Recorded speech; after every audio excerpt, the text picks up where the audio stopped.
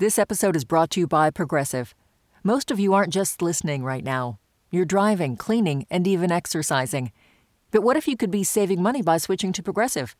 Drivers who save by switching save nearly $750 on average, and auto customers qualify for an average of 7 discounts. Multitask right now. Quote today at Progressive.com. Progressive Casualty Insurance Company and Affiliates. National average 12-month savings of $744 by new customers surveyed who saved with Progressive between June 2022 and May 2023. Potential savings will vary. Discounts not available in all states and situations. Listener supported. WNYC Studios. This is Science Friday. I'm Ira Flato. A little bit later in the hour, why the Audubon Christmas bird count is still sending you out into the snow more than 100 years after its inception. And yes, the answer is data.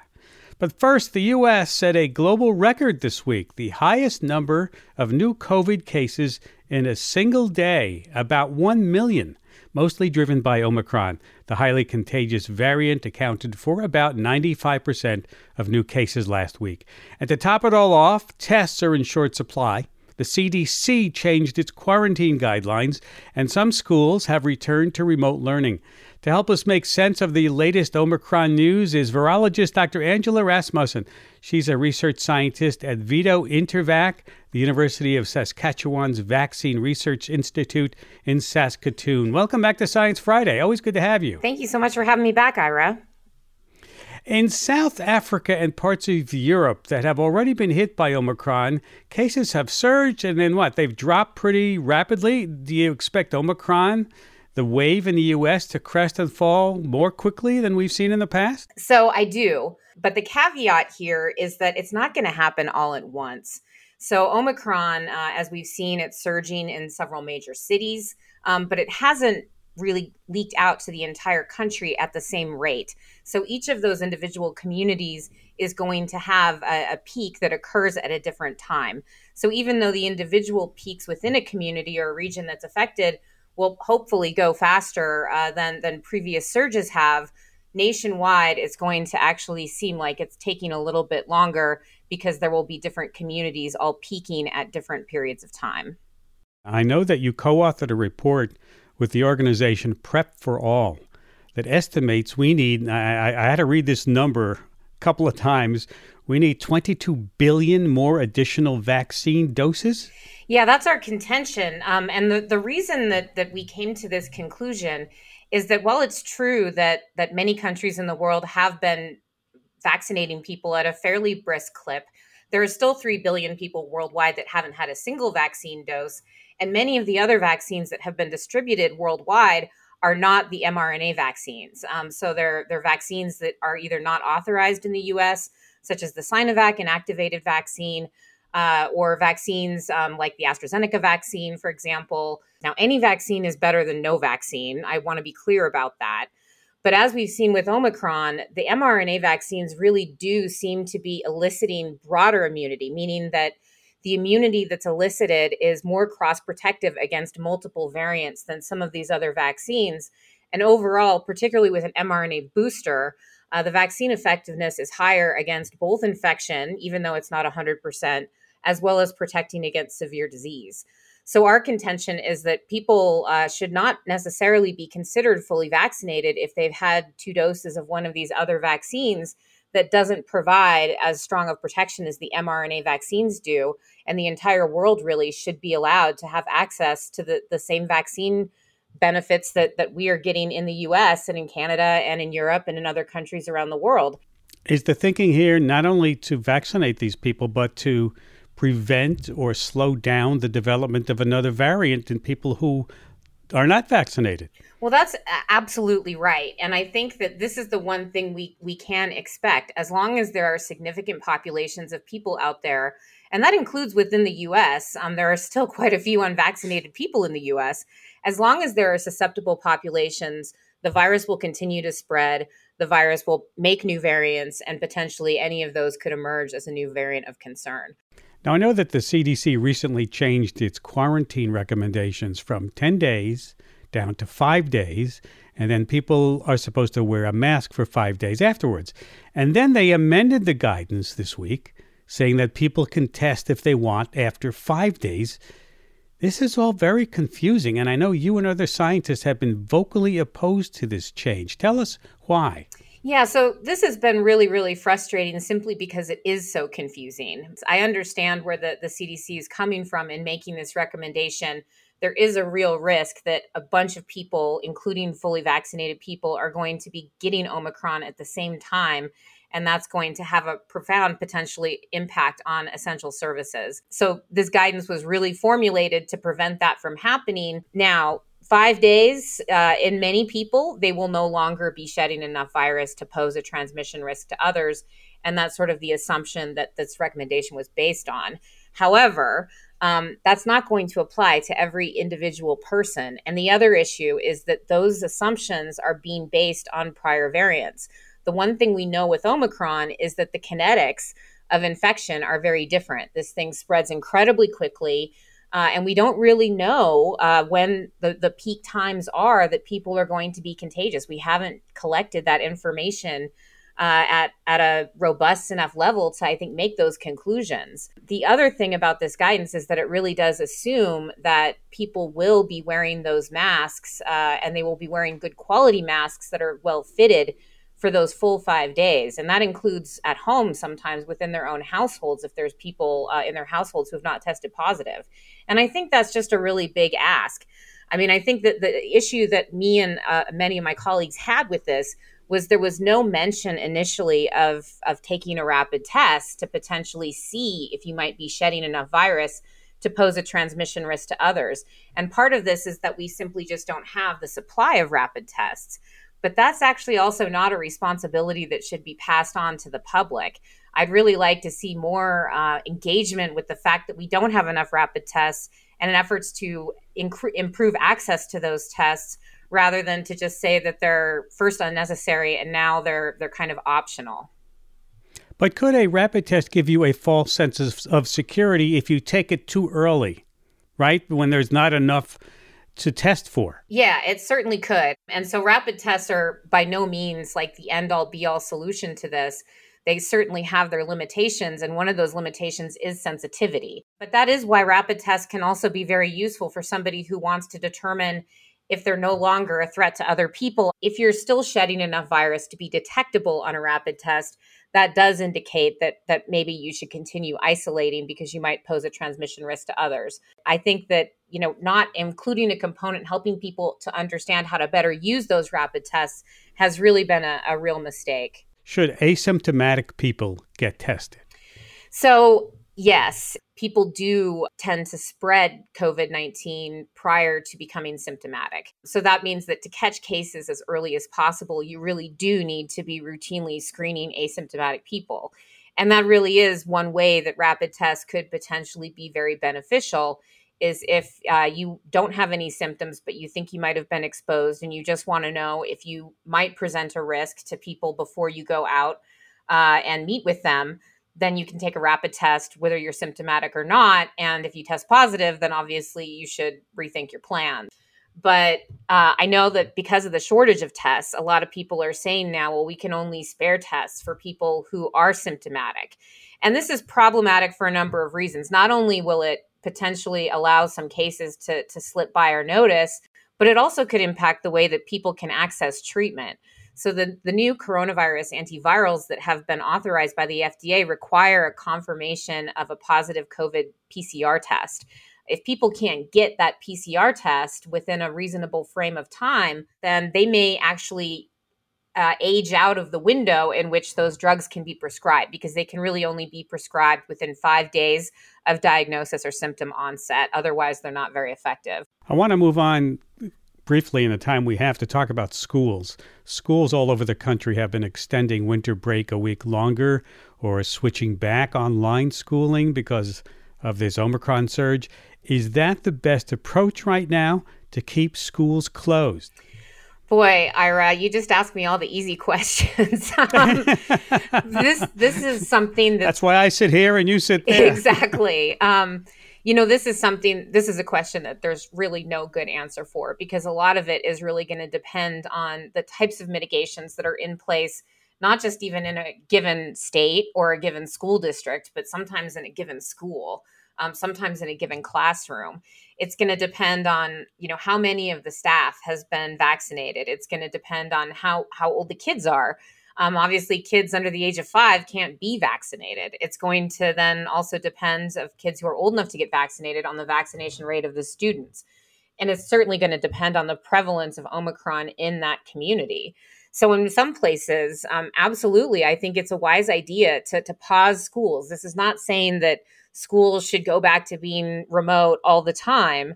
But I do think that where you have extremely high community prevalence, where you don't have good, effective mitigation measures in schools, and where you may have a lot of vulnerable people in the community, whether they've been vaccinated or not, it is a smart idea potentially to consider pausing in-person classes. I recognize certainly that children benefit immensely from going to school in person. But at some point, you have to look at the potential harm, and that harm would be, in this case, measured by hospitalizations and deaths in a community versus delaying the onset of in-person classes. And finally, this week, the Israeli government released data on the efficacy of a 4th dose of the Pfizer vaccine. The study showed a 5-fold increase in antibodies a week after the shot.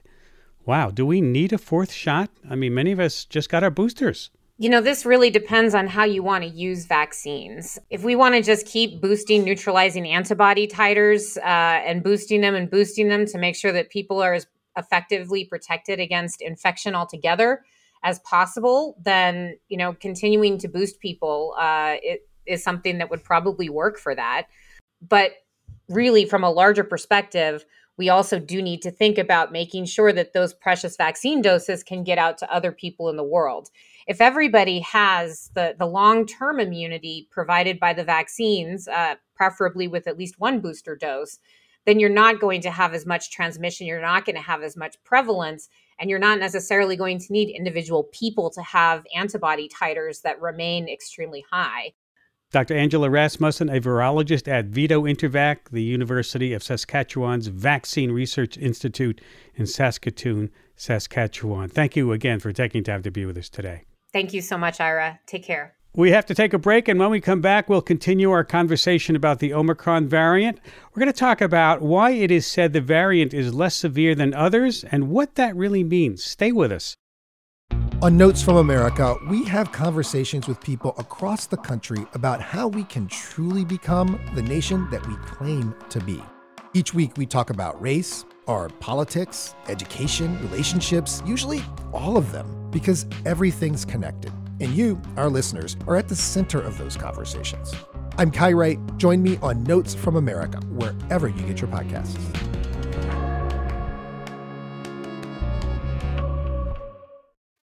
This is Science Friday. I'm Ira Flato. For the past few weeks, we have heard that the Omicron variant seems to be less severe than the previous form, Delta. Yes, it spreads a lot faster than Delta, but if you get infected with Omicron, chances are you might feel ill, but could safely recover at home. No need for a trip to the emergency room.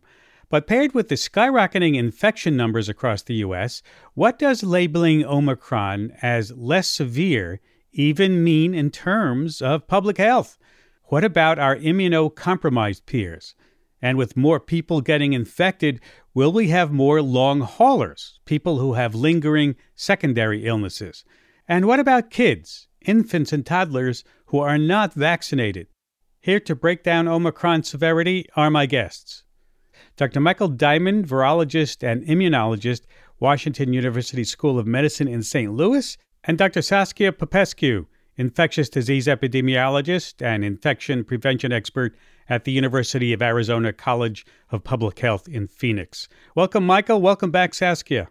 Thank you. So nice to be back. Thanks. Nice to have you back. Let me begin, Saskia, with you. Omicron is spreading just so quickly, but what do we need to consider to evaluate how severe it is?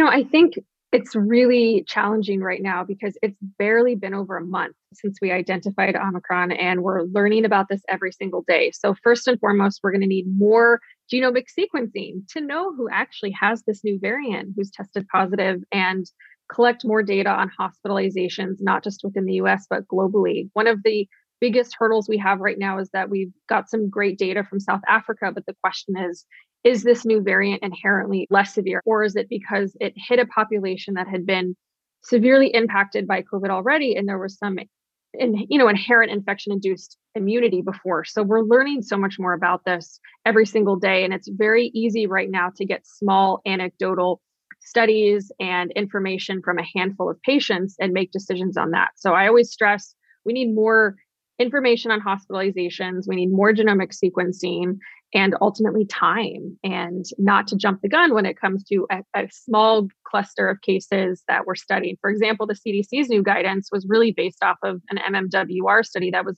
6 people. That's way too small, and we've barely just learned about this, so it's going to take some time.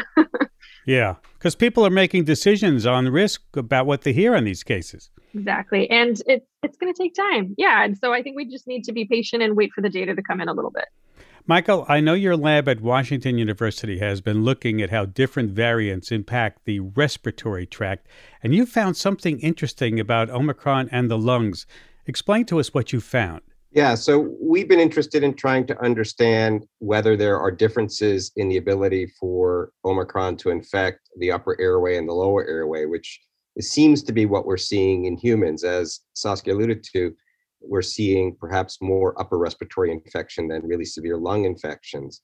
And so to model that, we've been studying animal models, rodent models, mice and hamsters. And what we found in all of the different strains of mice that we tested, and was multiple ones, and all of the hamsters, and this was a group through the NIH collection of investigators, so about 10 investigators independently working very quickly. In every case, we saw attenuation of Omicron in the animals, meaning that they were able to infect the upper airway, but just less frequently able to cause infection in the lung or cause pneumonia.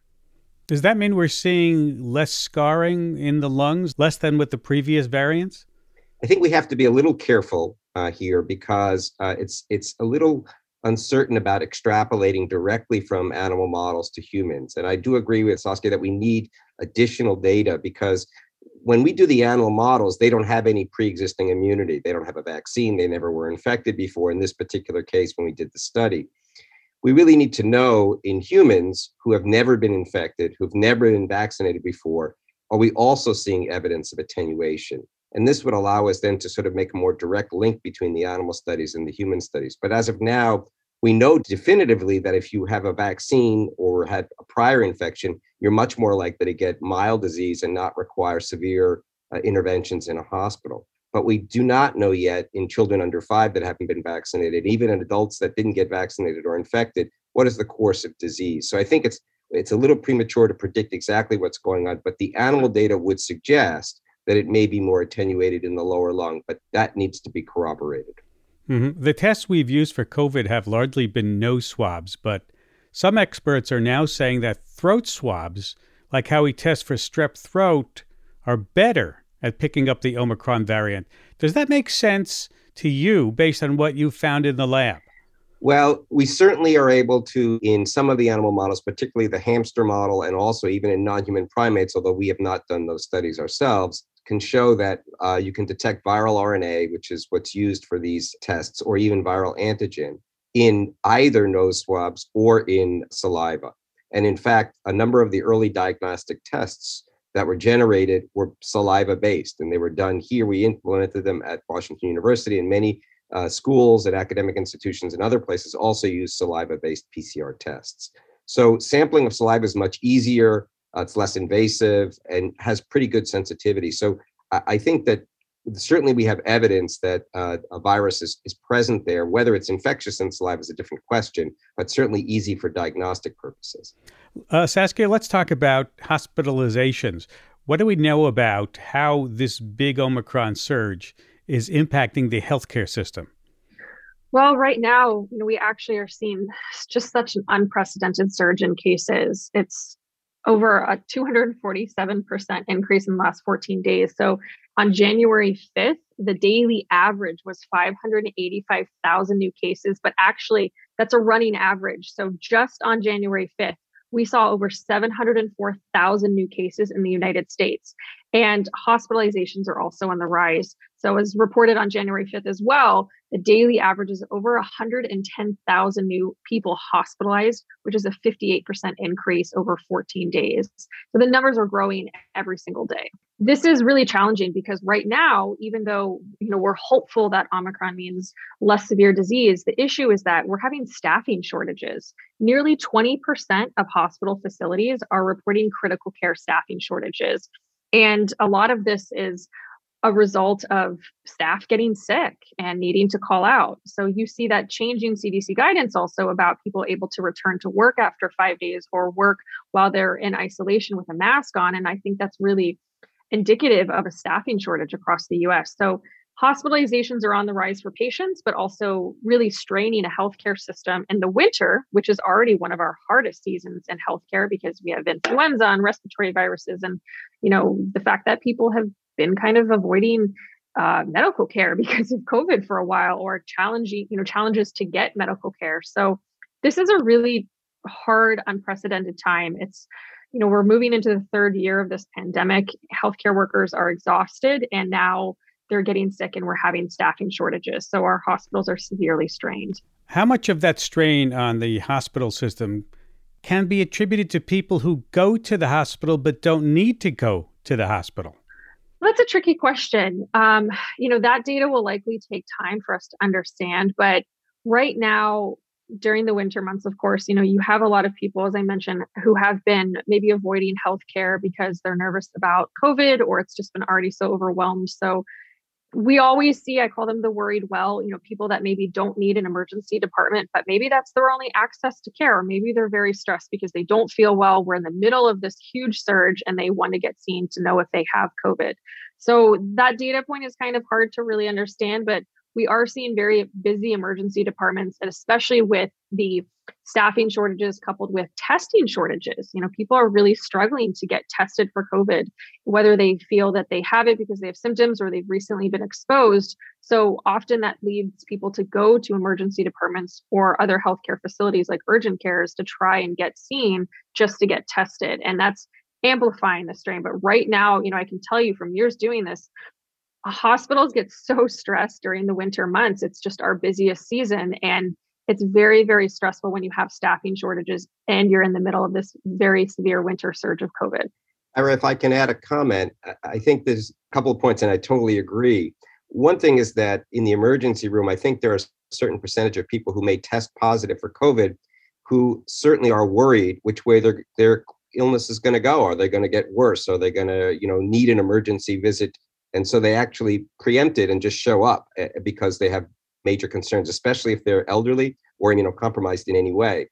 And this creates tremendous burden on the emergency department because then they're not able to, in addition to all of the COVID patients, see their normal patients. And as Saskia alluded to, in the winter months, there's many other illnesses that are occurring, flu and otherwise, in addition to all of the other trauma, cardiac, whatever other systems are compromised in individuals that require hospitalizations. The second thing is that at least in our hospital, and I'm sure in many across the country, we have stopped doing elective surgeries now in order to save beds and save staff to take care of COVID patients. And of course, this is an issue because people may need surgeries, although they may not be emergency, but they need to delay them. And this creates a problem for dealing with their current medical issues. So there are a lot of ramifications of having large numbers of infections that you're not able to control because people aren't vaccinated or the vaccines aren't working as effectively. I want to talk about kids for a moment because I know that there are more kids in hospitals now during this Omicron surge than there have been before. Dr. Fauci said it may be overcounting because these kids may be in the hospital for something else, and while they're there, they get tested and turns out they have infections. Do we know what is happening there, Saskia? I think I really, truly think it's a little premature for us to understand. It's going to take a few more weeks because, again, this is the busiest time. When we were working in peds, you have so many kids coming in with respiratory illness already. So it's not surprising to see them getting tested, whether they're coming in for another illness, surgery, or just feeling a little run down and they end up testing positive for COVID-19. So I think that is a possibility. But in terms of Omicron, it's still very early for us to understand its impact on pediatric patients. And speaking of pediatric patients, what about infants in daycare? I'm talking 1 to 4 year olds. Aren't they still very vulnerable because they don't have any vaccinations?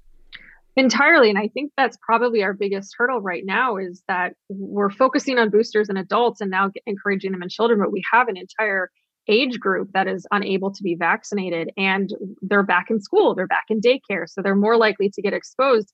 But also when you add that to the holidays where everybody's gathering and we are seeing so many exposures as a result of holiday parties and gatherings. So it's, I stress so much that it is so early in our understanding of Omicron and what that means for adult immunity and infection, but also children. But overwhelmingly, I think it's important that we acknowledge vaccines have been very helpful and effective, even if we see a little bit of decreased efficacy against infection over time.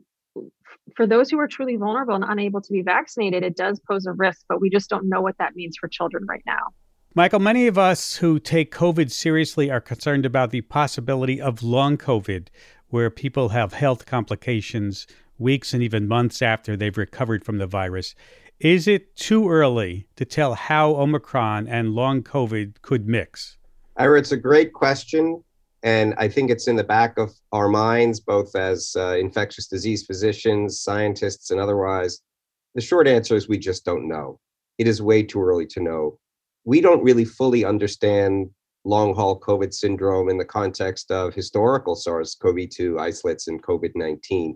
In other words, why some people get it and why some people don't. It appears that certainly it's in greater frequency in people who get severe disease, but it also occurs somewhat sporadically in people who didn't have really severe disease. So then if you think about it in that way, then if it did occur in Omicron and we have larger numbers of people who get infected, it is possible we may be setting ourselves up for a large amount of it. However, the reality is we just don't know, and we don't know all of the factors that lead to this clinical manifestation. And so until we really do, we're not going to be able to predict this. So I would say that at this point, we need to watch out for it. We need to sort of assess what's going on, but it's very difficult to predict whether Omicron is going to cause it at all. And if it does, whether it's with less frequency or greater frequency. And so this is something that I think it's just too early. This is Science Friday from WNYC Studios, talking about the Omicron risk and looking forward. What kinds of studies on Omicron would you like to do in your lab? What do you need to know? What do you want to know? Well, I think one of the things that we really want to know is why is the virus more transmissible?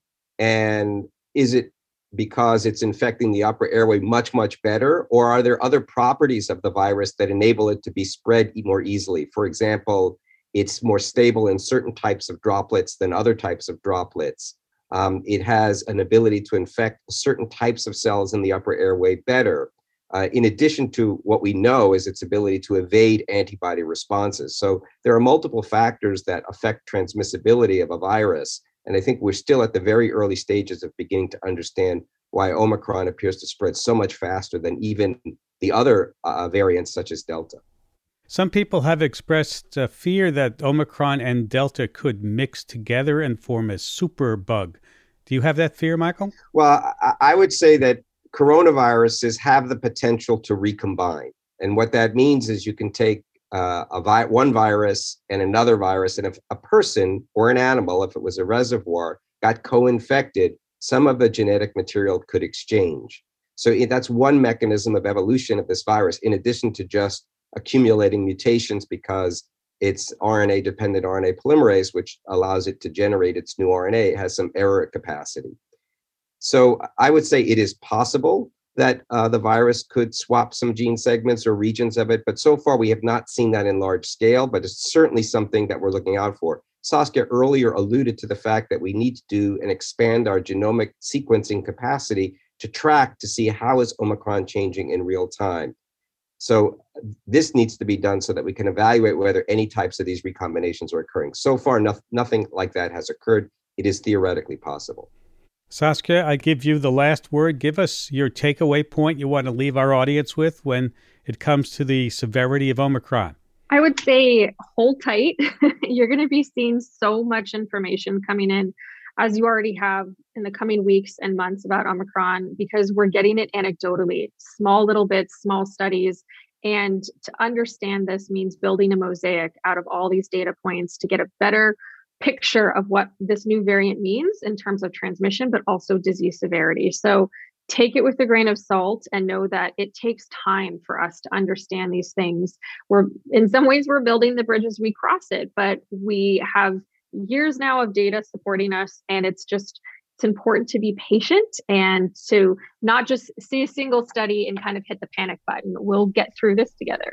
Dr. Michael Diamond, virologist and immunologist at the Washington University School of Medicine in St. Louis, and Dr. Saskia Popescu, infectious disease epidemiologist, infection prevention expert at the University of Arizona College of Public Health in Phoenix, Arizona. Thank you both for taking time to be with us today. Thank you. Thanks so much.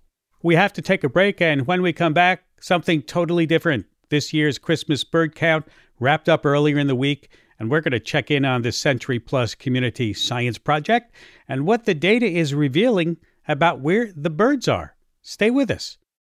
This is Science Friday. I'm Ira Flato. Was bird watching part of your holiday season? I do the Christmas bird count every year. We had two unusual birds on our count this year, trumpeter swans and a yellow-bellied sapsucker. But my favorite bird so far is a leucistic house finch.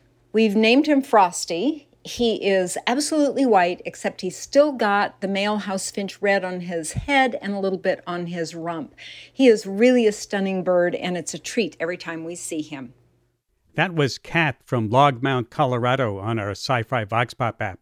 Kat's comment is a great segue into talking about this year's Christmas bird count, marking its 122nd year, organized by the National Audubon Society every year since 1900.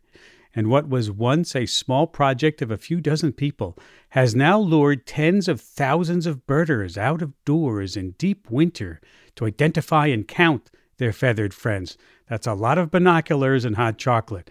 The data from these counts has helped fuel research into how species are changing over time, both as humans continue to disrupt their habitats and as climate change tampers with everything from drought to warming winters. Here to talk more about this long-standing collection project, the joy of birding, and some troubling trends are my guests. Jeff LeBaron, the Christmas Bird Count Director for the National Audubon Society. He joins us from Williamsburg, Massachusetts. Welcome back, Jeff. It's great to be on the show again, Ira. Thanks very much for having me. Oh, well, you're like a staple on the show at this time of the year, Jeff. Welcome back. And Dr. Nicole Michael, Director of Quantitative Science, also at Audubon. She's in Portland, Oregon. Welcome to Science Friday. It's great to be here. Thank you. Nice to have you, too. Jeff, you've been our Mr. Christmas Bird Count for so many years. One more time for people who are just joining us, why are we sending birders out in the snow every holiday season to count what they see? Well, birders have this amazing ability they just have a tremendous amount of passion about birding and everything that has to do with it. And we have just this amazing database that has been generated where we not only have the bird numbers, but also the effort numbers. So we know how much effort it took to count those birds. People get really attached not only to the birds, but they get a real sense of place for the Christmas bird counts.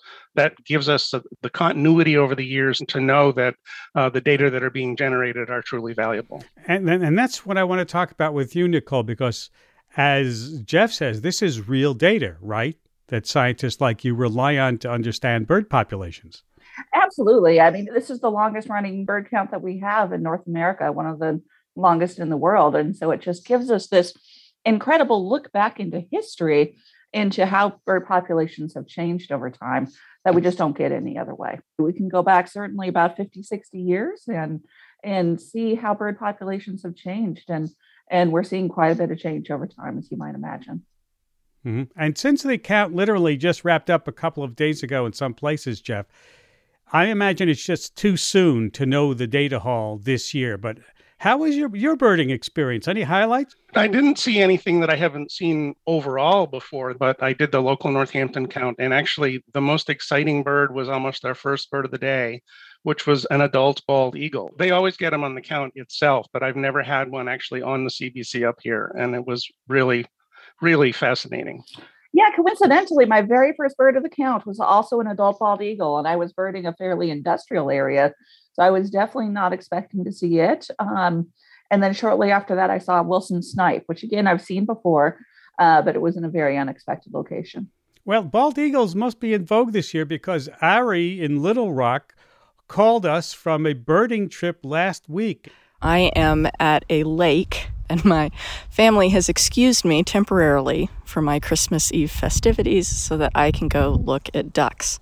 So I'm out here on the side of the highway looking at gadwalls, buffleheads, scops of different kinds, and I just spotted a big mess of coots. They're a funny-looking blackbird, and there's like 250 of them, and a bald eagle just swooped out of the sky trying to see if he could get his Christmas Eve meal. Nicole, what have some of your favorite bird sightings in total this winter been, not just in the Christmas bird count? Oh my gosh. Well, with COVID, I have not been, getting out and about quite as much as usual, but I, of course, have feeders all over my yard, and I have 2 Anna's hummingbirds that have claimed my feeders. And every time I go out there to refill them, they'll come in and, fly right at my head. Just seeing the birds in the yard is so nice.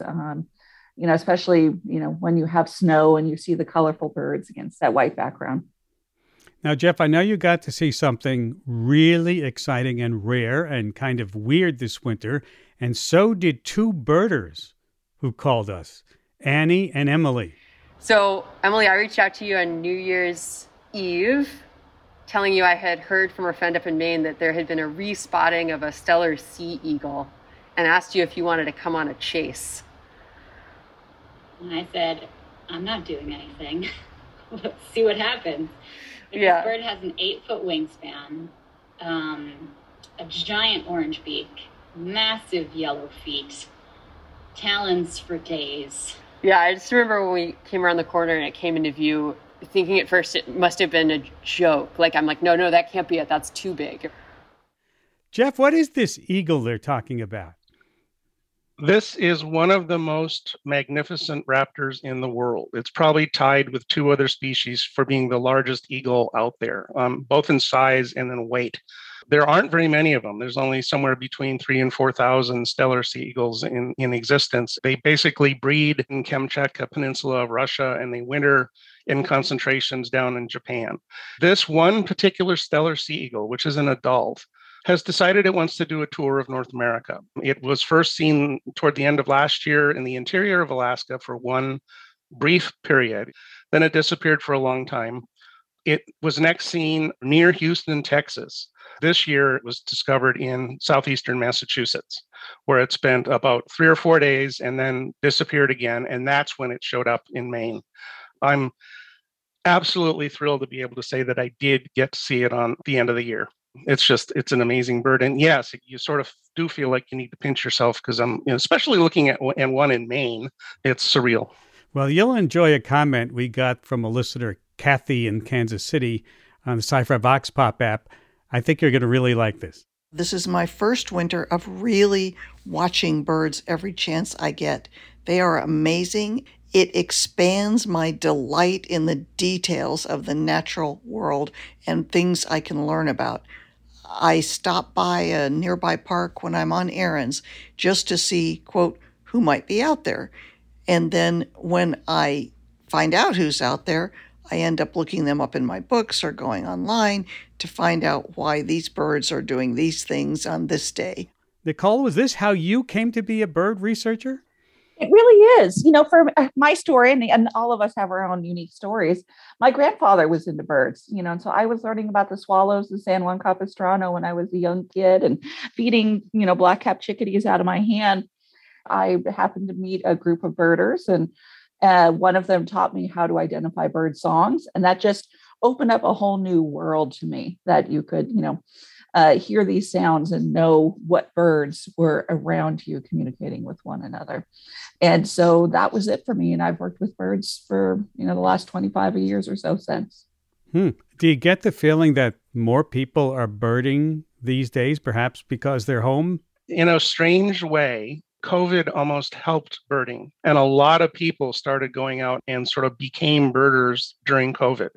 Birds have the amazing ability of engaging everything that we think is wonderful. I mean, fly, they sing. A lot of them have these incredible migrations, and they're really beautiful, a lot of them. So it's just a wonderful way of engaging people in nature, which then hopefully leads to an appreciation and wanting to conserve nature. Yeah. Well, let's get back to the data trends you're seeing. What happened last year then with the bird populations? So we had about 250 fewer counts than usual last year and roughly 10,000 or so observers fewer. But interestingly, the numbers of birds that we tallied was actually slightly higher than the year before. And I think that's because people were outside actually spending more time on foot and covering their areas more thoroughly. And also the weather was continentally pretty good last year, which is somewhat unusual. This year, we've been having storms on the weekends across a lot of the continent. And that very much affects the numbers of birds that people can find. What Audubon has right on the Christmas Bird Count website, which is christmasbirdcount.org, is what we're calling our trends viewer, where we've taken all the species that are well sampled in the CBC, and we've actually have the trends for all about, I think it's 500 or so species that shows over time how they're doing, not only continentally, but also on, local and regional basis. Nicole, did you see anything interesting in that data?